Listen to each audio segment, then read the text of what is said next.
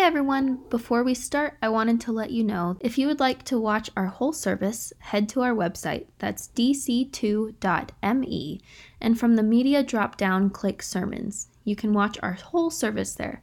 And now, here's this week's sermon. Well, good morning.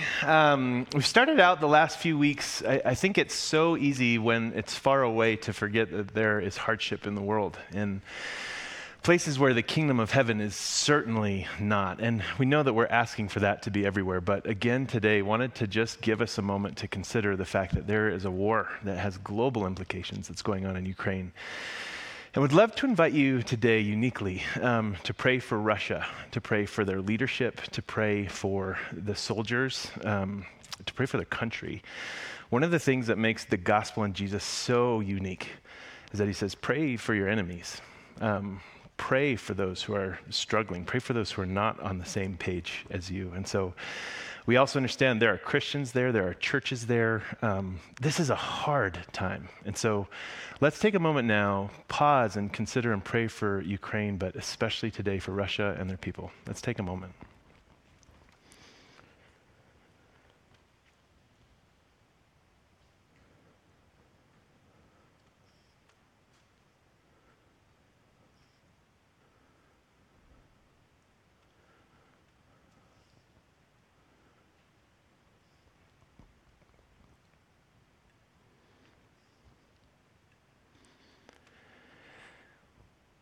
Jesus, I'm confounded as I read the paper and continue to see this story play out that is just so sad and it's so antithetical to life. We pray that your kingdom would come and that it would be here as it is in heaven. And we pray today for anybody, especially folks who are in Russia who are perpetuating this violence. We pray for them, that they would know you, that they would know the goodness and the beauty and the truth of the gospel. That they would celebrate life and that this war would end. You're in control of all things. We trust you, whether things are good or bad. It's in your name that we pray. Amen. Before we get in too much into the message for today, just a couple other housekeeping issues that I wanted to share with you. One, last week was a lot of fun in the service, and I had a couple people approach me afterwards and say, hey, we're talking about the Bible. The whole sermon was the celebration of the text itself. Where do I begin? Because every time I open the Bible, I get about 3 sentences in, and it just doesn't. I don't know what to do. So I wanted to share 3 things that I would say, if that's you, if you're like, I have a hunger for this, I just don't understand what's going on. There's 3 things that I would give you. The first is that the Bible, when it was written, Old Testament and New Testament, it was not necessarily written to be read, but it was written to be heard, and it was written to be talked about. And so it shouldn't just be an individual discipline, it should be something that's done in community. And here at Discovery, we have something that we call life groups.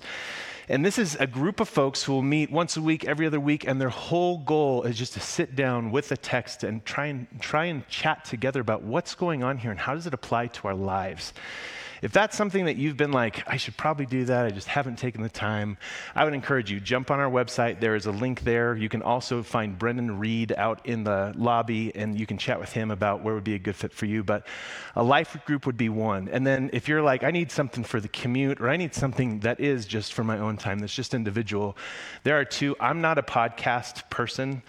Both of these things have made me a podcast person just for these 2 things, and they're really, really excellent. One is called the Bible Recap, and this is little chunks of scripture. Usually the podcasts are no more than 8 minutes, and it's just these little shots that you get, and it's really excellently done.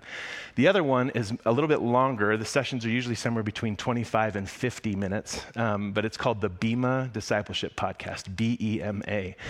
And if you dive into either one of those and start listening, make sure you start from the beginning. And as you go through, your understanding of the text and what you're reading will be so much richer. So there's one thing. The second thing, several weeks ago, we hosted something here called Floats and Finances. And I just wanted to make sure that everybody knew that we have about a month and a half left as we as a staff and as an elder board are trying to figure out where are we at financially right now. COVID has been weird. And as we're coming out of it, we've got a lot of new faces here. We've got a lot of old faces here. Our expenses and our budget are above what our giving is right now. And as we're chatting with other churches across the Front Range, we're all in the same boat. And so for us, before we make any decisions based on what we currently have, we wanted to make sure that it was just known in the congregation. If you're new and have been coming for a while, but if giving is something that you haven't chosen to do yet, I would invite you. We could use your help just to figure out where are we. And if you've been coming for a while, and if you're at a place where you could increase your giving, we're trying to figure out where we are so that we know how to keep going as we move forward. And in all of that, I would just invite you, pray. Pray for us and pray for the church as it navigates this post-COVID time. And then finally, as we've been going through this Party On series, there may be several times where you've gone, man, it's great to talk about it and hear about it. I want to do it. Like, what does it look like to actually do one of these Jewish festivals? And you should know this entire series was actually planned around Easter because there's a very important Jewish festival that happens right before Easter. It's called Passover, and Passover is a meal that we share together. And this year, on Friday, Good Friday, April 15th, we're going to be hosting here at the church a Passover Seder. Spots are going to be limited, so you can't RSVP yet. I'm giving you a save the date right now. And then also, if you have kids, we're going to be hosting the Thursday before, on April 14th, a matzah ball making party.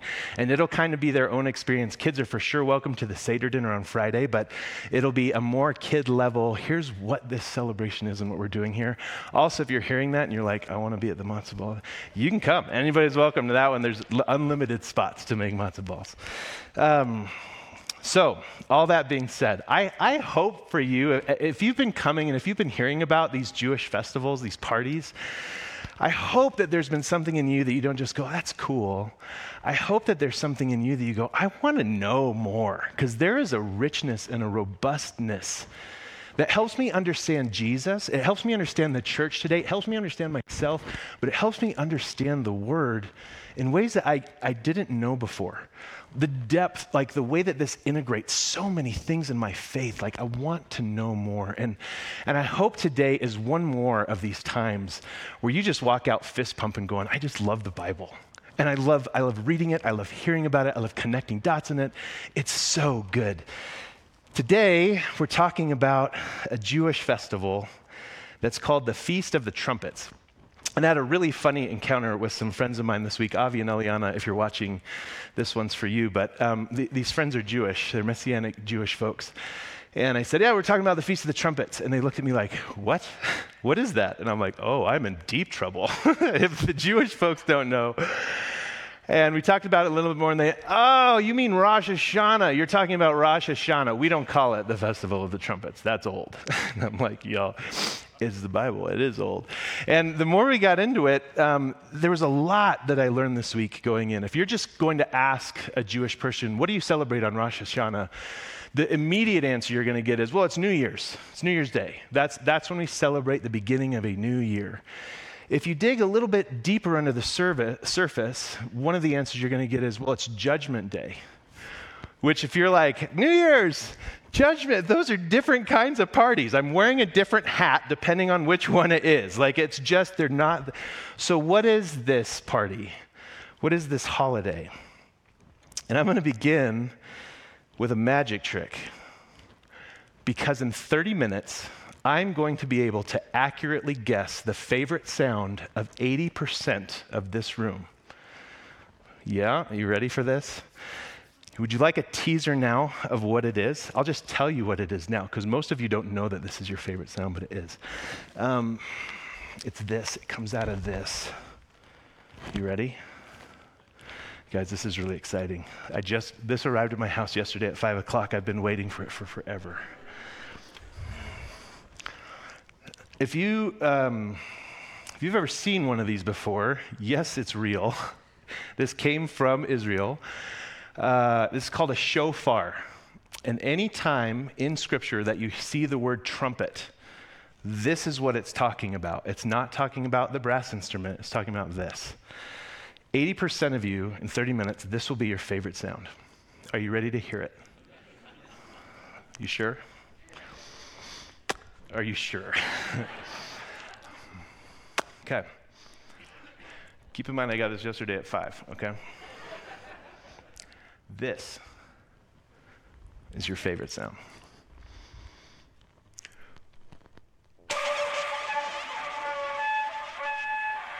See, I told you. I told you. That is your favorite sound, and now I'm going to tell you why. Actually, if you were to hear somebody who knew what they were doing with this, it would probably sound a little bit more like this.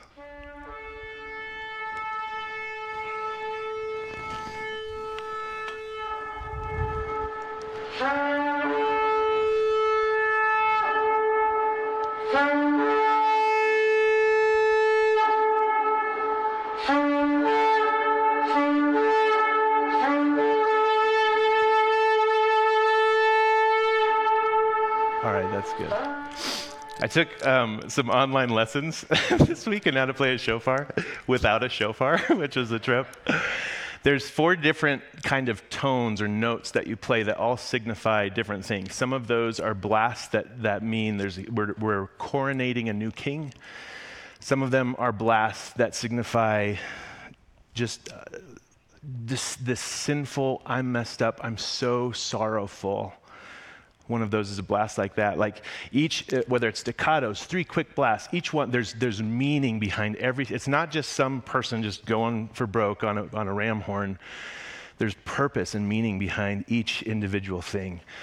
And if you're to really dig all the way back into the scripture and go, what is Rosh Hashanah, or what is the Festival of Trumpets?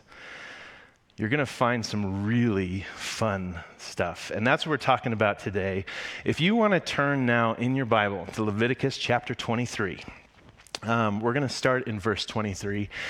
And just as some background, don't forget, the reason why we're talking about these parties is we started off the year in Genesis, and in the middle, the most important, I shouldn't say the most important highlight, a significant highlight right in the middle of Genesis 1 is God says, I put the sun and the moon and the stars in the sky so that you would know how to build a calendar so that you know when to party. But this is before Israel had been enslaved in Egypt. This is before Abraham and Noah. This is before they had any parties. So he's like the ultimate party planner, like the person who starts planning their husband or wife's birthday like 2 years in advance. This is what he's like. For those of you that are that way and you've been made fun of for years, you just open up to Genesis 1 next time and be like, I am godly. I am doing it by the book. But he sets these holidays, these feasts, these festivals from the dawn of time. And I think what he's doing from the very beginning, he knows the story and he's going, if you're going to get this, if you're going to get me, and if you're going to understand yourself, you have to know these parties. I've been planning them for a really long time. It's important to me that you understand what they are and why they are and how I fit in and how you fit in. And there's this echo that I hope is a little bit primal for us, that it takes us all the way back to Adam and Eve in the beginning of all things. This is really important. What are these things? What is the Festival of Trumpets? What's Rosh Hashanah? What's it all about? Okay, if you are in Leviticus chapter 23, we're going to start in verse 23, and we're only going to read 2 verses today. It doesn't get a lot of airtime. It's going to talk a little bit after this about some other sacrifices that you make. But what is this holiday? It says this: the Lord spoke to Moses, saying, speak to the people of Israel, saying, in the 7th month, on the 1st day of the month, you shall observe a day of complete rest, a holy convocation commemorated with trumpet blasts. You shall not work at your occupations, and you shall present the Lord's offering by fire. Okay, so it's a Sabbath day with music, and we burn stuff. That's about all, and now it's going to say, and burn this, and burn this, and burn this. But that's all we get on the Festival of Trumpets. Why? I mean, stuff like that, if it's that important to God, if it showed up in Genesis 1, that's it? That's all you're going to give us? And I would suggest to you again that this is something where we go, well, what's here? Are there clues that are here? Are there things that the original readers and hearers would have said, oh, totally. I know exactly what you want us to celebrate on that day. Why a trumpet He could have just said, have a Sabbath day, but it's more than a Sabbath. There's something different going on. And you're supposed to commemorate it with a trumpet. Why? What's the meaning of this if you're reading the scripture? What's up with the fire? How can we offer? He's really keen on this idea of smoke if you keep reading. There has to be fire involved. What are the original readers and hearers going to be thinking when they have that kind of a visual metaphor going on? And then really, I mean, there is kind of a sense of can you imagine inviting all your friends over and be like, hey, we're going to have a party, bring a musical instrument, we're going to just honk on them for a little bit, and then we're all going to go home. It'd be the weirdest party ever. Like, what? So why? Like, why? What's the point of the whole thing that's going on here? So, again, there's some initial things that you can know about a shofar. If you just do a quick search in Google, it's going to tell you, we blow these when we commemorate a king in the nation of Israel. When we are putting a crown on the head of a new king, this is what we blow. When we're going to war, this is one of those instruments. If you know your Old Testament, Gideon, Jericho, there are so many places where they're busting out a horn or it says a trumpet. This is what it's talking about. So there's this sense of, if we're going to war, this is going to be blown, and it has its own notes. This is also, not shockingly, this would be one of the ways that we're going to call people together. If we want to have a meeting, if we want to assemble the entire nation, everybody gets these out and starts blowing them, and we just know, head to city square. But are we just randomly having a day where we remember that there's been kings, or that there's been wars, or that we've hung out before? There's got to be a deeper meaning to this. And I think if you're a good student of the text, you jump in and you go, okay, where do trumpets show up in the story before Leviticus 23? And they're going to show up in a handful of places, but one of them will stick out like a sore thumb if you're doing the work. And if you want to jump there now, I'll save you the Google search. Exodus 19 is where you're going to want to head. You can turn there now. And not surprisingly, I think I've been wanting to say this for a couple weeks. We're going to start reading this, and you're going to be like, it's the same root story over and over and over. Yes, the story of the Exodus. It's the story of God's people, this nation of Israel that was enslaved for 400 years. And then God sends Moses to talk with Pharaoh, and Pharaoh won't let him go, and these plagues come, and finally Pharaoh just says, get out of my face. And they head into the wilderness through the Red Sea. They find themselves on the side of Mount Sinai. This is a story that is central. If you're going to understand God's heart, if you're going to understand who you are, you have to know that story. I would suggest to you hanging out and letting that be the piece of scripture that you read for a month or two every single year will be incredibly instructive, because there will be parts of not just the Old Testament like what we're doing today, but there will be significant parts of the New Testament that you will go, oh, this is all connected. It's all integrated. So much stuff happens out of this story. Exodus 19, verses 7 through 19 is what we're going to read. If you don't have your Bible today, that's totally fine. I would just invite you. You can read it up on the screen. It may be more helpful for you to close your eyes and hear it.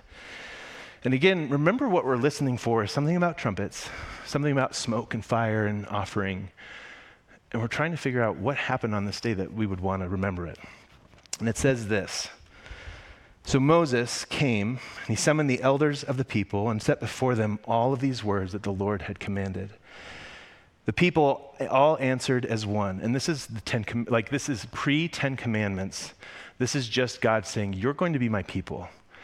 You're going to listen to my instruction. I'm going to be the king. And it says this, everything that the Lord has spoken, this is the response. Everything that the Lord has spoken, we will do.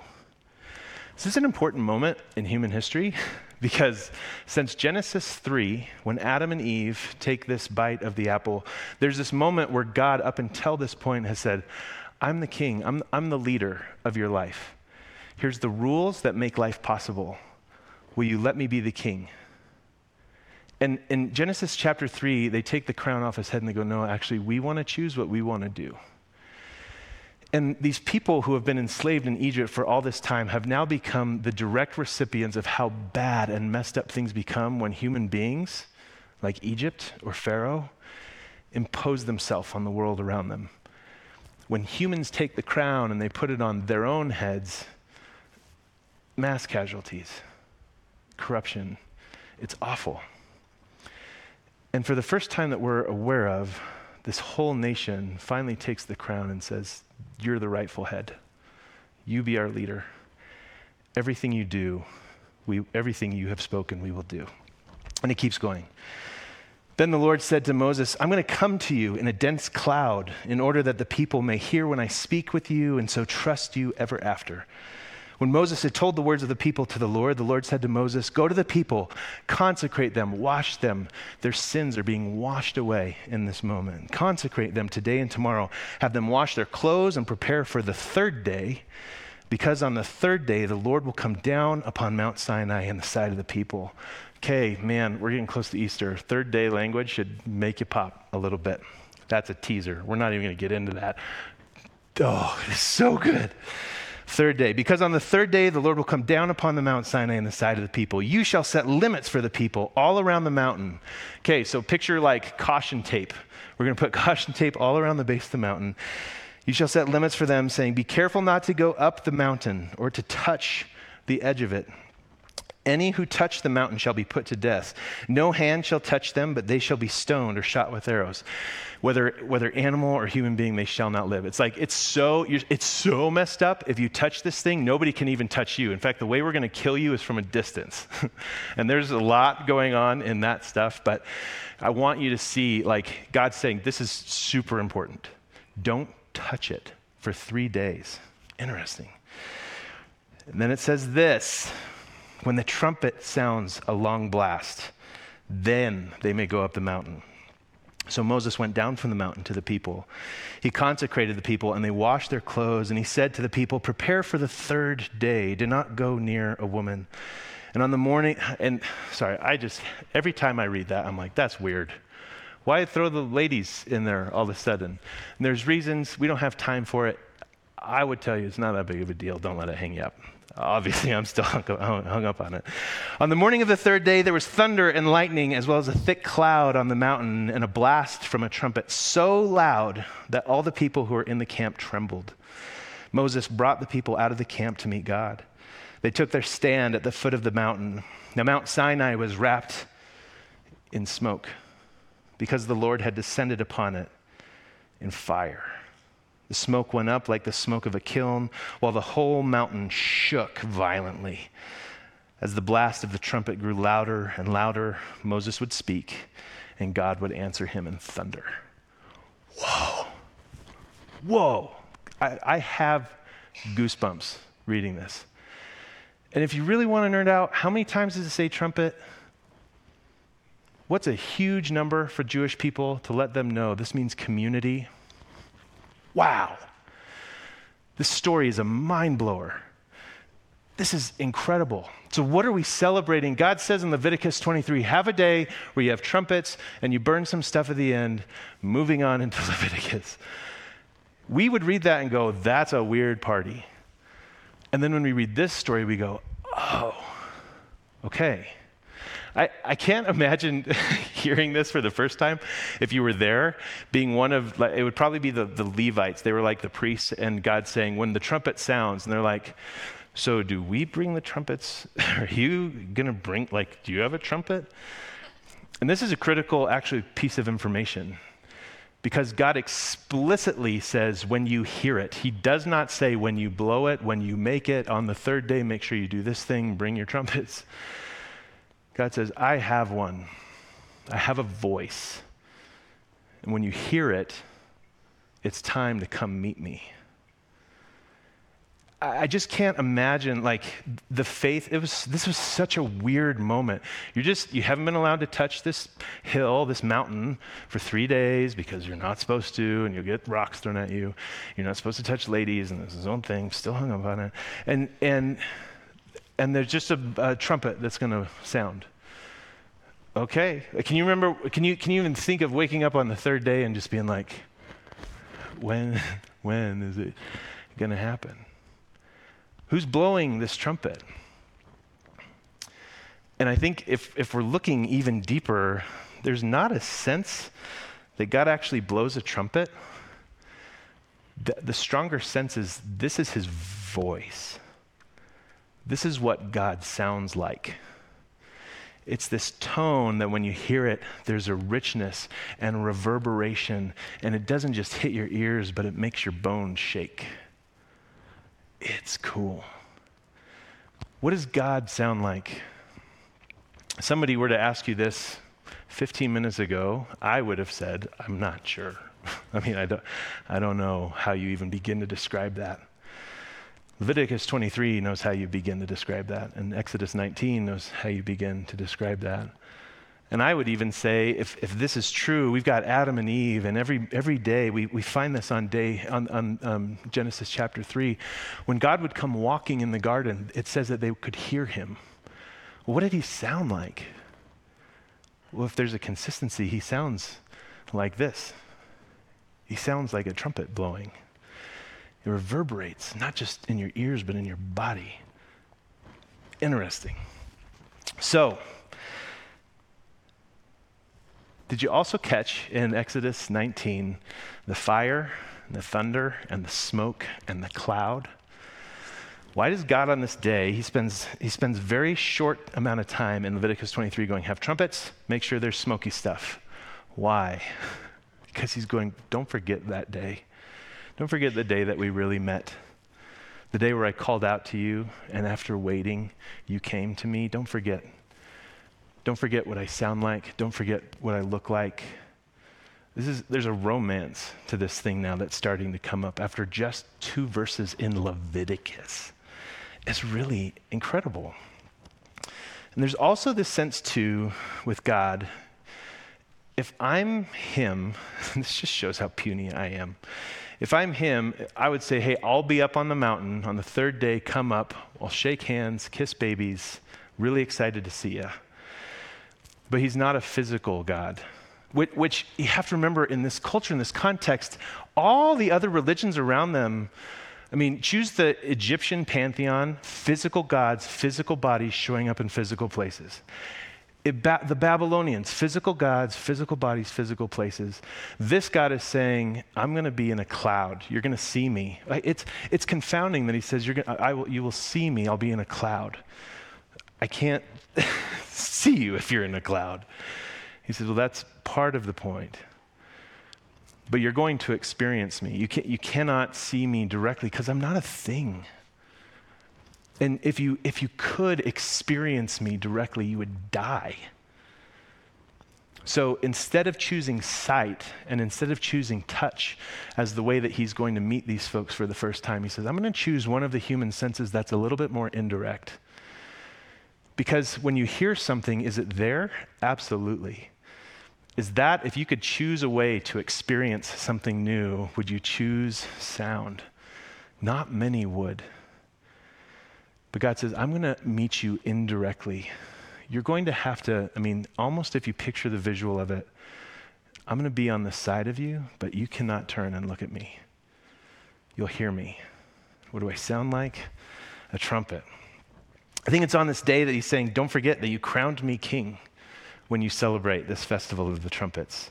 Don't forget that you said, everything that the Lord has spoken, we will do. You said that on that mountain. Don't forget, it's not just trumpets and smoke. Don't forget what happened there. Don't forget that you gave me the crown back. And don't forget on that day, not just that you gave me the crown back, but consider, do I still wear the crown in your life? Who's leading this thing? Is this a Genesis 3 type of a day or an Exodus 19 type of a day? Year. Life. For me, I couldn't stop at just Exodus 19. Why would God, of all the sounds in the world, why would he choose the sound of a ram's horn trumpet? It really bothered me. You can hear it, it's really cool. There's a lot of cool sounds out there, and I don't think we need modern instruments to play them, but why? Why that particular instrument? And again, this is where my conversation with Avi and Eliana kicks back in. Right away, they said, well, Abraham and Isaac. And I was like, they don't play trumpets. I've read that story a lot. There's no trumpet in that story. And they said, yes, there is. And Avi opens up his Old Testament. He's reading in Hebrew. It's amazing.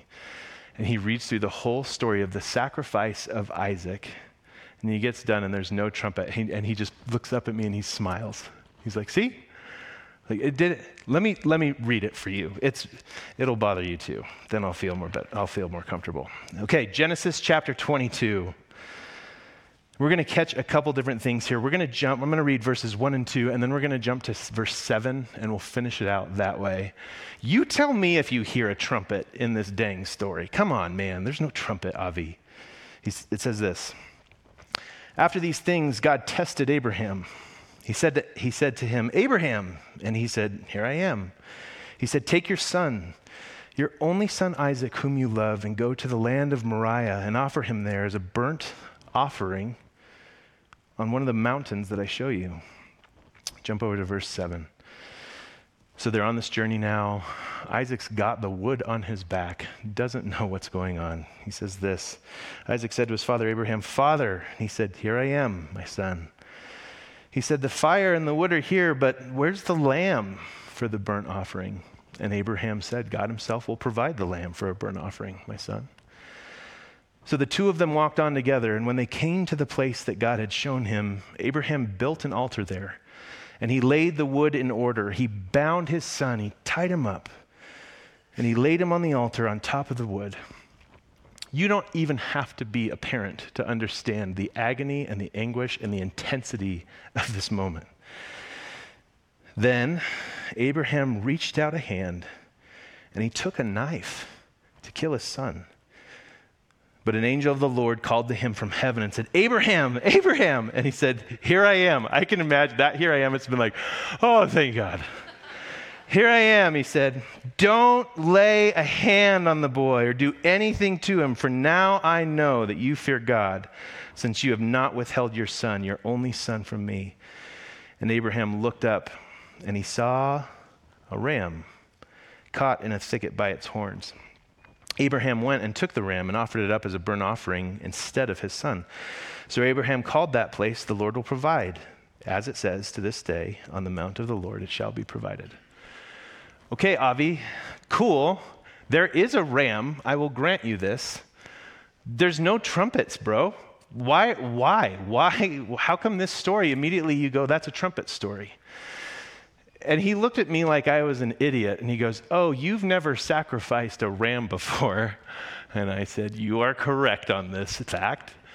And he said, well, you have to know there's rules about how you do this. And sorry, for those of you, this is not an animal rights bonus point that I'm about to earn right now, but the way they would do it is you have to cut, I believe it's 70% of the neck. Like it's a rule. You have to get at least that much. That's how you kill the animal to begin with.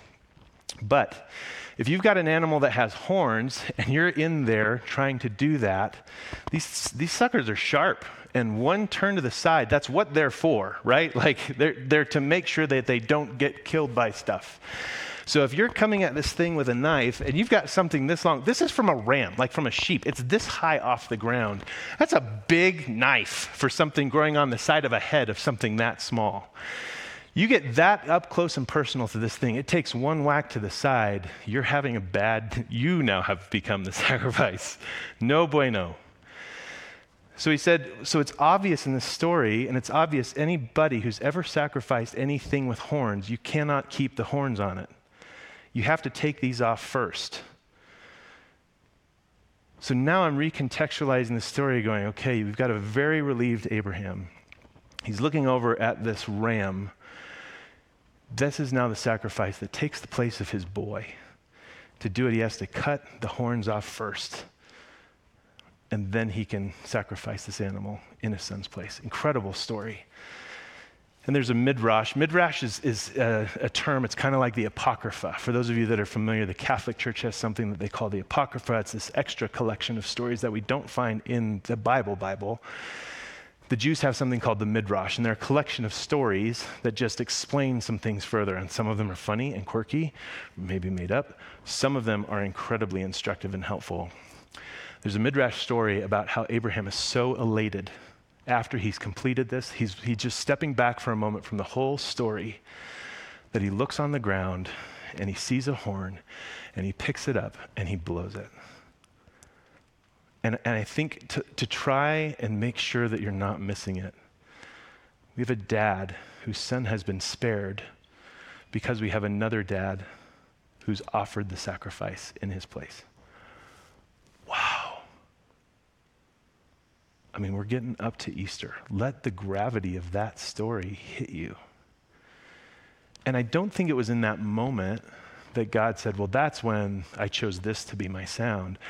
I think always, we have to remember since Genesis 1, this has been the story that God has been speaking over the world. He's been telling them about this Feast of Trumpets. He's been telling them about Passover. He's been telling them all of these festivals since the beginning.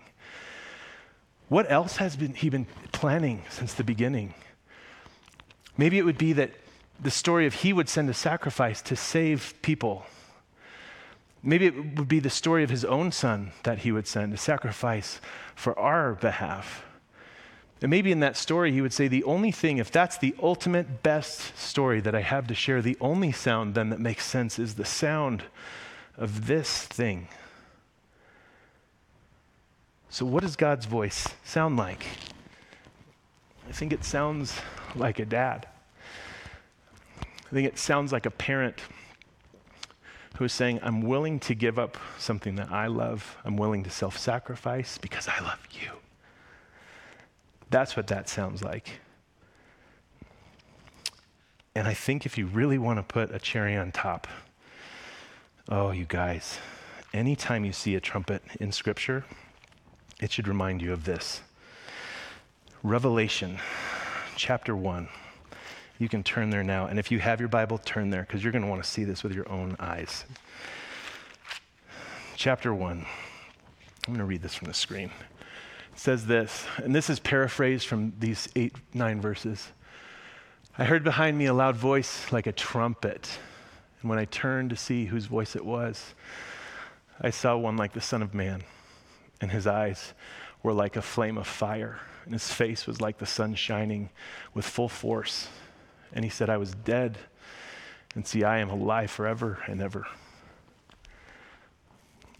Genesis 1 tells us this story. He's put the sun and the moon and the stars in the sky so that we would know.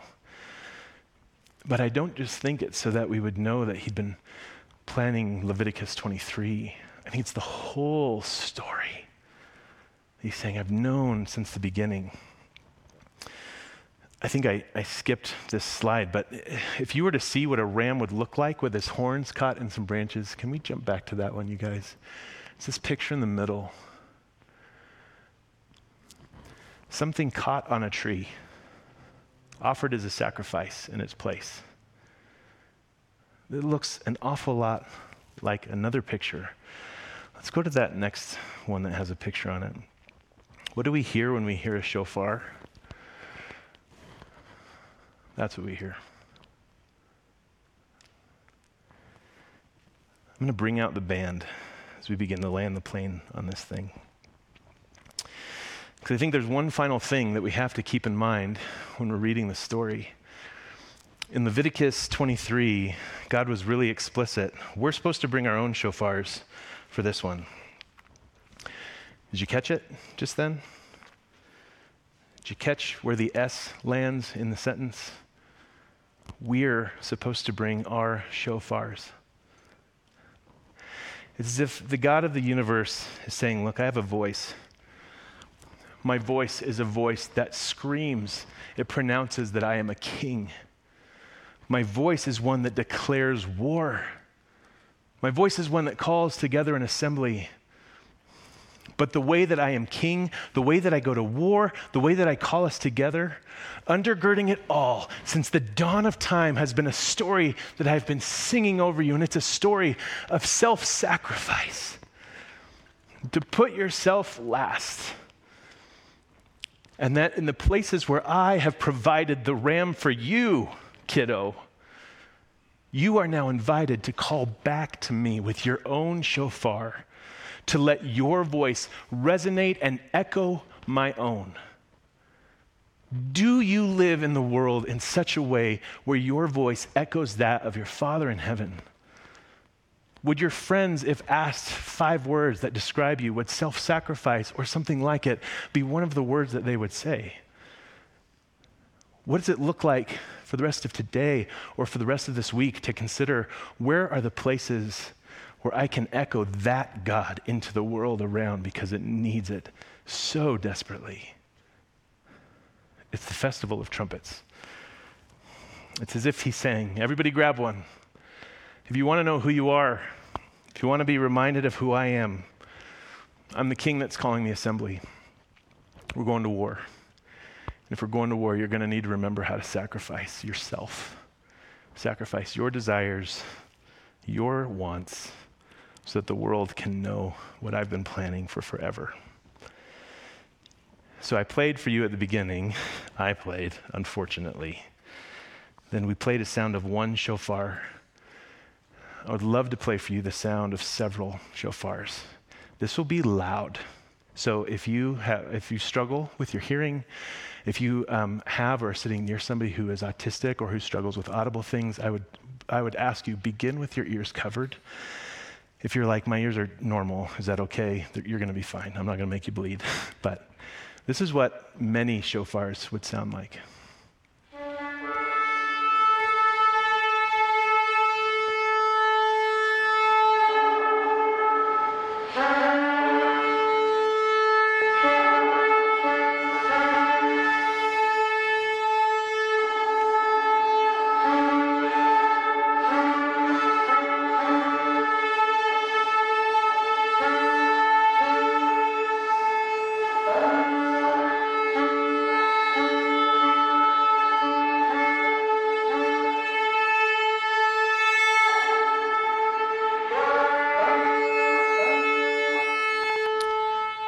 What does the church sound like? That's what it sounds like. We're going to play a song for you as we wrap up, and I would invite you, you can remain seated and receive this one. Because when we stand and sing, might be partway through this one, it might be the beginning of the next one, I want you to stand just picturing for you and looking around and seeing a group of people. We might not have ram's horns in our hands, but the voices in our lungs, we stand and we sound like that to heaven. It's important that it's not just this individual experience that you come and you sing in this place, but more than that, I want you to consider as you leave this place, what does the church look and sound like? And how can you, as somebody who stands in this building and sings these songs, this day or this week, walk out and be somebody who continues to make sounds like that? Sounds that say, I'll go second. I'll go last. I'll pray for and love my enemies. What does that look like for you? Consider those things as we sing.